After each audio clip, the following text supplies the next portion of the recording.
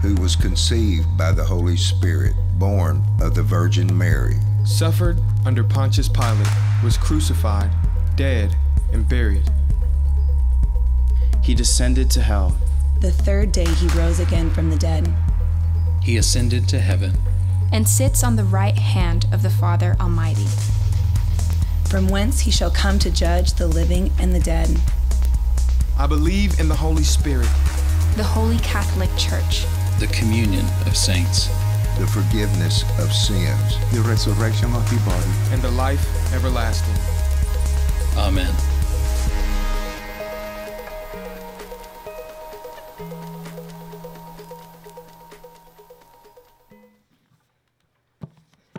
Well, with that said, if you have your Bibles, if you can open with me, please, to Romans chapter 10. Romans chapter 10, and this morning we begin a new series that will take us on a journey through the Apostles' Creed, or what you just heard. Yet, for some of us, I know you might have no idea what that is. And let me just give you a brief summary of the Apostles' Creed, and then we're going to kind of jump in this. So, the Apostles' Creed is not found in the Bible. The Apostles' Creed was not even written by the apostles. It was written by the early church as kind of a summary of what the apostles believed and what they taught. Many scholars put the earliest form of the Apostles' Creed at around 120 AD, making it the oldest of the Christian creeds that we have. And in the early church, to say the word credo, which means I believe, was to identify kind of in the closest way possible with the gospel. And often new believers, before they were baptized, they would have to say the Apostles' Creed, and then they were baptized, and they were welcomed into the fellowship of the saints. And just understand this, when the early church, especially in that 2nd century, when they recited this creed, it was simultaneously their greatest act of rebellion, yet at the same time it was their greatest act of allegiance. So in one standpoint, it was an act of rebellion. They were rebelling against the Roman Empire, against the Roman declaration that Caesar was Lord, and there was no God but Caesar, and they were rebelling against that. And at the same time, they were coming together, being united together by what they believed. And I think in both senses, we need, in a fresh and a new way, we need as God's people to rebel against the popular and secular narrative that we're hearing over and over and over in our day, while at the same time we need to be reminded what unites us as God's people. We need to be reminded what we believe. And I know this is going to be a different study for a lot of us, and let me just explain why. How many of you grew up in liturgical churches where you recited the Apostles' Creed every week? So a few of us. How many of you grew up in a Baptist church where you were taught from the very beginning there is no creed but the Bible? So most of us, we have these two different thoughts. And so for those of you who grew up reciting the Apostles' Creed, you're probably pretty excited right now going, this is awesome. This is taking me back. For those who grew up in the Baptist church where you were taught you do not repeat creeds, you do not say creeds, you're probably trying to figure out right now whether I'm committing the unpardonable sin and whether you should stand up and throw a hymnal at me and shut this whole thing down. So we have these two different thoughts are concerned, but I think it's important to know that I have no intention of preaching the creed, but rather using the creed to proclaim the Word of God. And what I mean by that is this: creeds do not hold any authority on their own, but rather they point outside of themselves to the authority of the Word of God. Or think about it like this. Have you ever been in darkness so complete, so thick, that you could not even see your hand in front of you? And it didn't matter how long you were there. No amount of time would allow your eyes to adjust where you could see. It was just complete and utter darkness. And then think about being in that place of darkness, and then having moonlight. You would have some sort of light. But then imagine being at that same place on a sunny day. All of a sudden, things change. You see things you didn't see before. And so the picture is this: the Word of God is the sun. The Apostles' Creed is the moon. It's not the source of light. As the moon reflects the sun, and if you don't know that, then Ta-da! The moon reflects the sun. It has no light of its own. It's a reflecting light. In the same way, the creed, the Apostles' Creed, merely reflects the truth of Scripture. It takes the truth of Scripture, it shines on it, and it shines that out. So God's Word is the sun, our source of truth. The Apostles' Creed is the summary of that truth. So this morning, we are going to unpack the first two words of the Apostles' Creed, which are these two words, I believe. I believe. And let me just squash something real quick from the very beginning of what a lot of people assume to be Christian belief. A lot of people will tell you that what Christian belief is basically what we do is we jump from the light into the darkness of the unknown, and that is Christian belief. So we're jumping from the light of all that we know into darkness and of the unknown, and that's Christian belief. But no, Christian belief is about us jumping from the darkness of sin into the light of God. And that is Christian belief. We're jumping from darkness into light, into what God has revealed about Himself. So we're going to be unpacking this together. And let me just say from the beginning of the study, the format I'm using and a lot of the information I'm using comes from Pastor Matt Chandler and a study that Lifeway Christian Resources did, just to give credit where credit is due, just to kind of put this in a format that is able for us to be able to walk through it together as a faith family over the next 12 weeks. But we're going to start in Romans chapter 10. So if you're able, I'm going to ask you to stand as we honor God's Word. We're going to read verses 9 and verse 10 together and then dive into this.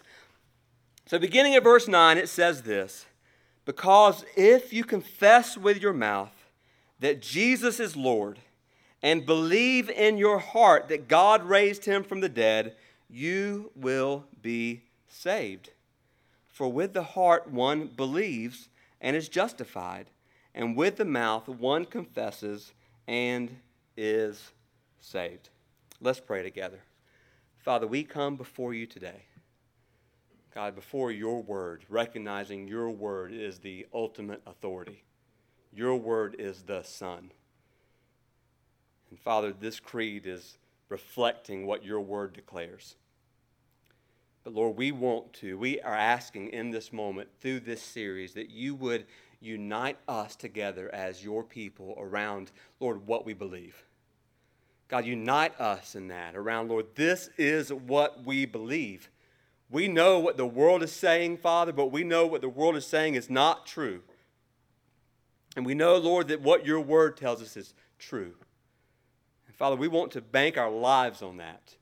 Unite us, Father, around your word, around your truth. Encourage us as your people.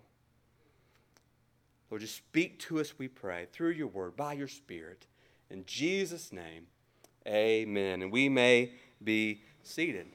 So when we think about those words, I believe, we have to put it in context of where we live. And just think about the skepticism and the unbelief that exists in our day, in our age, and even in our nation. And then we add to the unbelief professing, and please look at me when I say this, professing Christians who seem to share more of the world's views than they do basically a biblical view.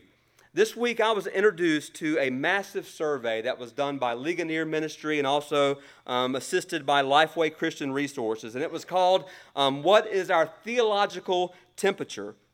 And what the survey desired to do was to find out what the average American as well as the average professing Christian actually believed about God, salvation, the Bible, the church, and other what we would call fundamental beliefs of Christianity. But what the survey found out was that many self-professing evangelicals, many professing Christians actually reject what we would call fundamental evangelical beliefs, or meaning they reject what we would call biblical and historical Christianity, yet they still call themselves Christians.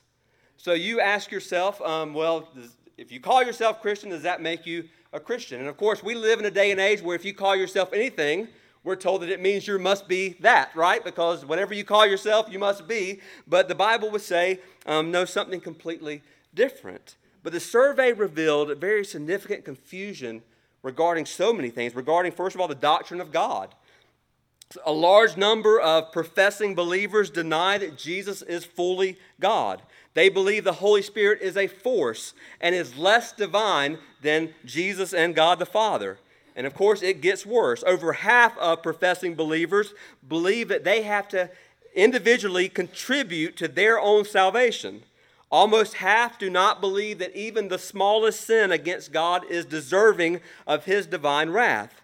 The survey also revealed that more than half of professing believers think the Bible, less than half, believe that the Bible is actually the Word of God and that it is altogether true. That same number reject what the Bible teaches on ethical and moral issues. And then finally, of course, the survey revealed that many professing believers believe that it is just as valid to worship alone by yourself than attending corporate worship in the church. So we're talking about very muddy waters here between people who profess to be Christians and their beliefs actually lining up with the Word of God. I had somebody I was talking to a few weeks back, and they said, I'm a Christian, I just don't believe in the Word of God. And I said, I'm sorry, but you're not a Christian. You can't make up, we don't get to define the terms of our Christianity. The whole picture of Christianity is we have to come to God on His terms. We cannot come to God on our terms. We have to come to God on His. But we live in this picture of so many muddy waters. And one of the reasons why we need to do a series like this is to remind us, God's people, of the beliefs that make up biblical, historical Christianity, beliefs that unite us together as God's people. So what I want to do in the time that we have remaining is we're going to unpack 4 truths concerning biblical and corporate or Christian beliefs that unite us together as God's people. So the first is this: true biblical belief is foundational. So the first truth is this: true biblical belief is foundational. And what I mean by that is this: it's foundational for salvation.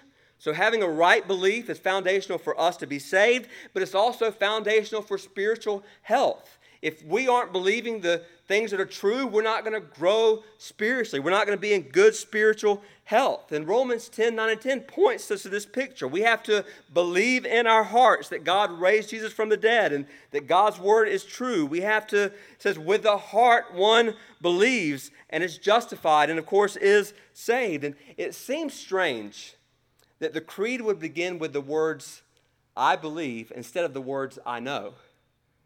Think about this. Why wouldn't the creed begin by saying, this is what I know? Why would it begin by saying, I believe? And what I think is it's important because belief is what normally leads to action, not knowledge. And let me just show you what I mean by that.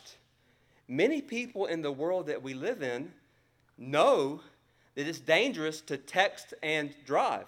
They know it's dangerous, but they still do it. Why? Because they don't believe that something bad can happen to them. So there's a difference between knowing something this is bad for other people, and believing that it could be bad for me. And so we live in this picture where this is kind of prevalent and ongoing. And so what we have here is a belief, according to Romans 10, a belief that leads to salvation, that Jesus is Lord, and accompanied by a confession, that confession, Jesus is Lord. In fact, do you know what the first unofficial creed in the Bible was? The first unofficial creed in the Bible was that 3-word sentence, Jesus is Lord. The Christians lived in a day and age where Rome, their confession, the Roman confession was Caesar is Lord. There is no God but Caesar. And Christians came on the scene, and they, living in Rome, had to say, no, that is not true. Caesar is not Lord. Jesus is Lord. And that was their declaration. That was their form of, no, we will not believe what you say. We will not accept this. This is what is true. So this was a declaration of rebellion. But just think about this. Over time, the rebellion has died down. And what has taken its place is assimilation. We have just assimilated to what the world teaches us must be true. In fact, just think about how many professing believers think about getting saved. So let me just lay before you how many people believe salvation, or what many people believe salvation looks like. Many people believe a person just suddenly realizes on their own that they don't want to go to hell, so they approach Jesus and asked him not to send them to hell. And of course, Jesus says, okay, I'm not going to send you to hell. I'm going to write your name in the Lamb's Book of Life, and here is your certificate of salvation. So that's how most people believe in salvation. So whenever you doubt your salvation, you just pull out your certificate that Jesus gave you, and that should be enough to give you hope for the moment and forever. But here's the problem with that. First of all, the scenario is based on a faulty view of what our most important need is.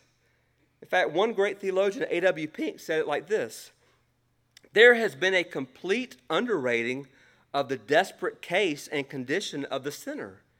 Very few indeed have faced the unpalatable fact that every person is thoroughly corrupt by nature, and that they are completely unaware of their own wretchedness. That is why so many are fatally deceived, for there are multitudes who wish to escape the lake of fire, who have no desire to be delivered from their own sin. Just think about that. So the second issue is that even those who have acknowledged their own sinfulness, Satan has so suddenly convinced us that somehow our salvation depends on a prayer that we have prayed, or how much we know, or how we feel at any given moment in time. And Satan attacks that so much. He attacks, well, did we mean the prayer? Okay, let me pray it again and let's see if I mean it. Or, well, I don't know enough. I don't understand this. So this must not be true. Or, I don't feel saved in this moment, so I must not be saved. And Satan attacks us in all of those areas. He's definitely good at that. But that's not how the Bible depicts salvation. So reimagine this whole picture of coming to Jesus. So we come to Jesus, but this time when we come to Jesus, we do so, first of all, acknowledging our sin. We understand that we have sinned against him, a holy God. And we also come to him understanding our inability. We cannot save ourselves. We cannot do it. We are unable to save ourselves. So we come to him, and instead of asking him for a certificate of salvation, we instead say this. We say, we believe what your word says about who you are, and we believe what your word says about what you have done for us on the cross. That Jesus, you lived a life that we could not live, a life of perfection, that you died a death that we could not die, a death for the sins of the world, and that you conquered an enemy that we could not conquer, even the grave. And we say, we believe that, and then we jump into his arms. We hop into his arms that are extended to us, and now we depend on him to hold us forever. That is the picture, brothers and sisters, of salvation. We are not putting the weight upon ourselves or what we do. We are leaning all of our weight upon who Christ is and what Christ has done for us. And then in that moment, if we begin to struggle with our salvation, we don't have to go back and think about what did I do 10 years ago? No, we think about where we are right now, resting in the arms of the one who did for us what we could never do for ourselves. So biblical belief, the foundational belief, is resting your weight in who Christ is and what Christ has done for us. So the message of Christianity is not what we have to do. The message of Christianity is what has already been done for us. In fact, 3 beautiful words. It is finished. Jesus said, He's done for us what we could not do for ourselves. That is the foundational belief, biblical belief of our salvation. So biblical belief is foundational. Then second of all, biblical belief is personal. It's personal. So what I mean here is that first and foremost, saving belief is based on not what your family has believed. It's not based on the fact that your grandfather was a pastor, that your parents were great Christians, that your aunt was a missionary somewhere. You are not born into salvation. According to the Bible, you are born again into salvation. Notice in John 3, Jesus didn't say you must be born. Jesus said in John 3, you must be born again. You must be born again. So you have to have a personal encounter with Jesus where you lean your life, not someone else's life, upon who he is and what he has done. Just think about Matthew 16. In Matthew 16, Jesus comes to his disciples. They have seen so many things, and he says to them, "Who do people say that the Son of Man is?" So he comes to them and he says, "Who are people? Who do people think that I am?" And of course, the disciples begin to say, well, some think you're John the Baptist come back from the dead. Others believe you're Elijah, the powerful prophet. Others believe you're Jeremiah, the weeping prophet, or just one of the prophets. So a lot of different beliefs about who Jesus is. But then Jesus looked at them and said, basically, but what about you? Who do you say that I am? Who do you say that I am? Personally, who do we believe Christ to be? You know, the Apostles' Creed begins with the words, I believe, and not we believe, because true belief is always personal. It has to begin with you. It has to begin in your heart. This past Wednesday, as Brother Frank mentioned earlier, America's pastor, Reverend Billy Graham, changed addresses, which is his own words. He changed addresses. But what many don't know about Reverend Graham, and maybe you've heard this over the last few days, is there was a time early on in his ministry where he had a crisis of belief. It almost completely derailed him and his ministry. The story is told in the late 1940s. The Reverend Billy Graham attended a conference in California. While he was there, some young theologians were also there who were expressing doubt in the authority of the Bible. And among those young theologians was one of Graham's close personal friends and even a fellow evangelist whose name was Chuck Templeton. As they talked in the meeting, Chuck openly mocked Billy Graham and basically said this, Billy, you're 50 years out of date. People no longer accept the Bible as being inspired the way that you do. Your faith is too simple. You need to change it. And Chuck's comments were not just painful, they shook Reverend Billy Graham to the very core. In fact, in his biography, he said this, suddenly in that moment, I wondered if the Bible could be trusted completely. And then listen to what he writes in his autobiography and just listen to the personal nature of this. He says, that night, I walked out in the moonlight, my heart heavy and burdened. Dropping to my knees there in the woods, I opened the Bible at random on a tree stump in front of me. I could not read it in the shadowy moonlight, so I had no idea what text lay before me. I could only stutter in prayer. Oh God, there are many things in this book I do not understand. There are many problems with it for which I have no solution. There are some areas in it that do not seem to correlate with modern science. I can't answer some of the philosophical and psychological questions Chuck and others are raising. And he says this, I was trying to be on the level with God, but something remained unspoken. At last, the Holy Spirit freed me to say these words, Father, I'm going to accept this as your word by faith. I'm going to allow faith to go beyond my intellectual questions and doubts, and I will believe this to be your inspired word. And he says this, when I got up from my knees, I sensed the presence and power of God as I had not sensed it in months. Not all of my questions were answered, but a major bridge had been crossed. In my heart and mind, I knew a spiritual battle in my soul had been fought and won. Brothers and sisters, don't lessen this picture of, yes, there's doubts. Yes, there's things about God we don't understand. If we understood everything about God, He wouldn't be God. If you could define God on a bumper sticker, He wouldn't be worthy of our worship and praise. But He's worthy of our worship and praise. But here's the point. I know a lot of people that come to me and say, well, I just can't get over, there's so many things in the Bible I just don't understand, so I don't read it. And what I always tell them is this, begin by obeying what you know. Obey what you know the Bible says.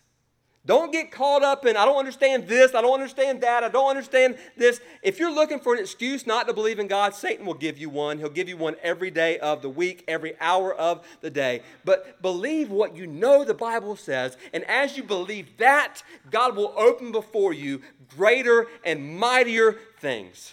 And all of a sudden, you'll realize this is who God is. So have you come to a place that you've made a decision like Billy Graham did, where you might not understand every detail, but you have put your personal confidence in God and in God alone? Before we can say we believe, you have to say, I believe. I believe. So true biblical belief is not just foundational, it's not just personal. Third, biblical belief is communal. It's communal, meaning, yes, belief is personal. It must be personally found in each one of us, but there's also a communal value to it, meaning it's something that we do as a community of believers. Something amazing happens as we, the people of God, come into this place of worship, as we gather here. And not only are we doing this for our own spiritual value, we're encouraging each other in this time. There's something amazing that takes place. In fact, turn with me in your Bibles to Hebrews chapter 10. I have a little bit of it written on the screen, but I wasn't able to include all of it. So this morning I said, you know what, we got to get all of this. Hebrews chapter 10. Hebrews chapter 10, there's an amazing picture that is written. And the words that are used, I believe, are used purposefully. Beginning at verse 22, so Hebrews 10, beginning at verse 22. When you get there, let me hear you say. Amen. And it says this, verse 22, let us, it didn't say let me, let us draw near with a true heart and full assurance of faith. So what are we doing as believers? We're drawing near to God with our hearts sprinkled clean from an evil conscience and our bodies washed with pure water. Look at verse 23. Let us hold fast to the confession of our hope without wavering, for he who promised is faithful. So we're holding fast to our confession of faith. We're reminding each other when we meet together that God is faithful to keep his promises. Look at verse 24. Let us consider how to stir up one another to love and to good works. We're considering how we can encourage each other. This isn't just about me. This isn't just about my little group. I'm trying to think about how can I encourage you? How can I encourage someone else? And then look at verse 25. Not neglecting to meet together. So we want to understand the value of meeting together, the value of coming together, as is the habit of some, but encouraging one another, and all the more as you see the day drawing near. So the Bible says that as we see the day when Christ's return is near, as we see that, we want to do all these things more, not less. And just follow with me here. There is a uniting factor to shared belief. Coming together, reminding ourselves that what we believe together. But it also goes deeper. I don't know if I can get your minds around how big this thing is that we're a part of. How big this thing is. We're a part of a people who go back all the way to the beginning of mankind. I don't know if I can get us to understand that reality. When God very first called a people to himself, and we are a part of that. We're a historic people. Throughout history, God's people have continually worshiped God. And we're a part of that continuing tradition of worshiping God. So we're a historic people. We're also a global people. This weekend, all around the globe, God's people are meeting together, believing what we are declaring, rejoicing in this and who God is. We're part of something global. That's why we say all the time, we exist in a world. And God, when we think just us, God thinks the world. And we want to reach not just our community, but the world for the gospel and for God's sake. But you and I have been woven into something so much bigger than us. It's diverse, it's beautiful, it's global, it's not new. When we're running this race that other faithful brothers and sisters have run before us, these things that we're facing aren't just new to us.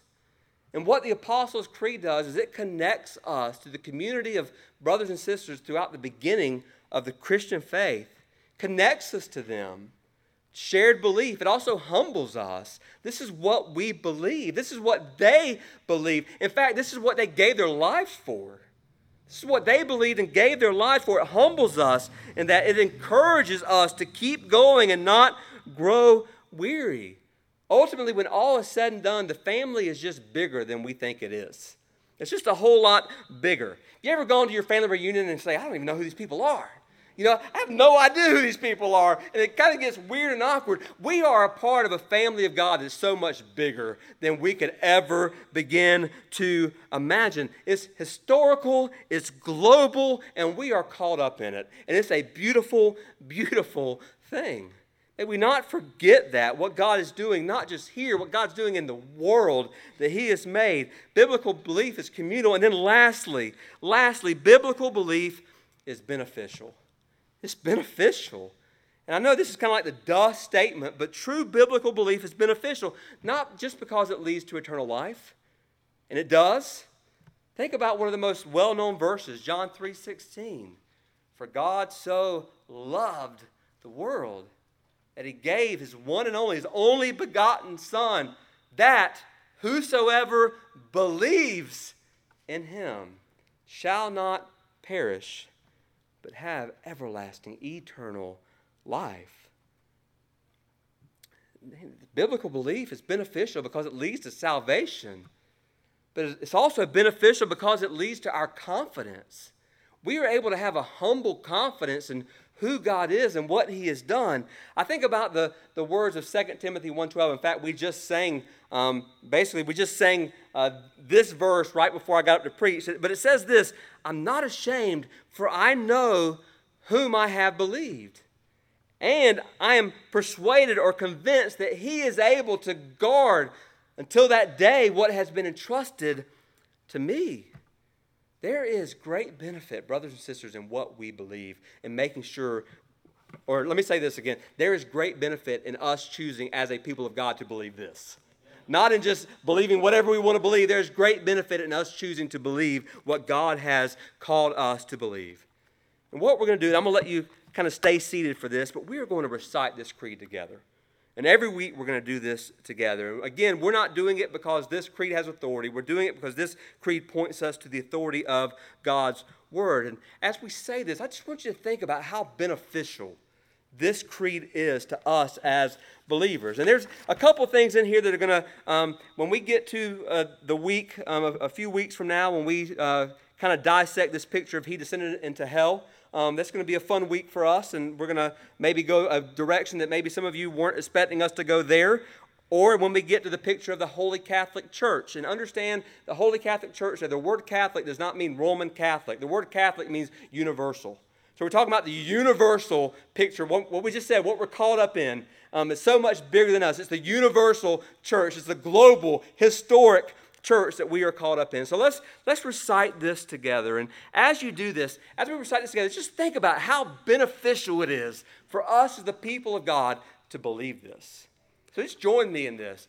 I believe in God the Father Almighty, creator of heaven and earth, and in Jesus Christ, His only Son, our Lord, who was conceived by the Holy Spirit, born of the Virgin Mary, suffered under Pontius Pilate, was crucified, dead, and buried. He descended to hell. The third day He rose again from the dead. He ascended to heaven and sits on the right hand of the Father Almighty, from whence He shall come to judge the living and the dead. I believe in the Holy Spirit, the Holy Catholic Church, the communion of the saints, the forgiveness of sins, the resurrection of the body, and the life everlasting. Amen. Just think about how beneficial it is for us to say, I believe in God, our Father. He is our Father. He's a good, good Father. He's our Creator. He's our Sustainer. We believe in Jesus Christ and what He has done for us. In fact, He has done for us what we could not do for ourselves. And we believe that. We believe that. We believe in the Holy Spirit, who is our Comforter, who is the one who enlightens us into truth. The only reason we see truth is because the Holy Spirit opens our eyes. He illuminates truth to us. We believe in the universal church. We believe in communion among saints. And praise God, we believe in the forgiveness of sins. There's benefit in that. Oh, we believe in the forgiveness of sins. Not just the fact that Christ has forgiven us, but that we are also called to forgive one another. Let's amen that. The forgiveness of sins. And we believe in life everlasting. There's benefit there. So this creed begins with two simple words. I believe. Let me just end this morning by saying this, or asking this. Do you believe? Have you believed? Will you believe? Will you believe? I'm going to go ahead and ask you to stand, and we're going to call musicians Brother Frank Ford for this time of invitation and consecration, where we ask that if God is speaking to your heart, that you do what He says. And I don't know what God's doing in this moment. For some of you, this is a moment where God is anchoring your heart to a belief that you know is true. God's anchoring you in this moment. You know this is true, but this is an anchor for you. Others of you in here, maybe this is a moment where God is saying, you know what, this whole picture of Billy Graham is resonating with me. There's things I'm struggling with that struggle with to believe, and needs to get to a point where I just choose whether I'm going to believe it and going to believe who He is or not. And I pray that you will choose to believe as Billy Graham did, that God, I'm going to believe You. And I'm going to believe Your word. And I don't understand it all. I don't understand everything that happens in this world, but I believe You. And I believe what You say. So let's pray together. Father, we come before You. And God, You are so good to us. You are a good Father. We're going to see next week. You're so good. You're Creator. You're Sustainer, Father. Lord, just remind us of that. Remind us, God, of our belief in Jesus and what He has done for us. And that our salvation, we find assurance not in trying to remember what we have done, but we find assurance in remembering that we are in this moment believing and trusting in what Christ has done for us. Father, I pray for any person in this room or who will be in this room later who is struggling right now with belief. God, I pray right now, Lord, that You would open their hearts and their minds, Father. Lord, maybe they're having a crisis of belief as we talked about, and Lord, may this be the moment. May this be the holy moment that they say, I don't understand it all.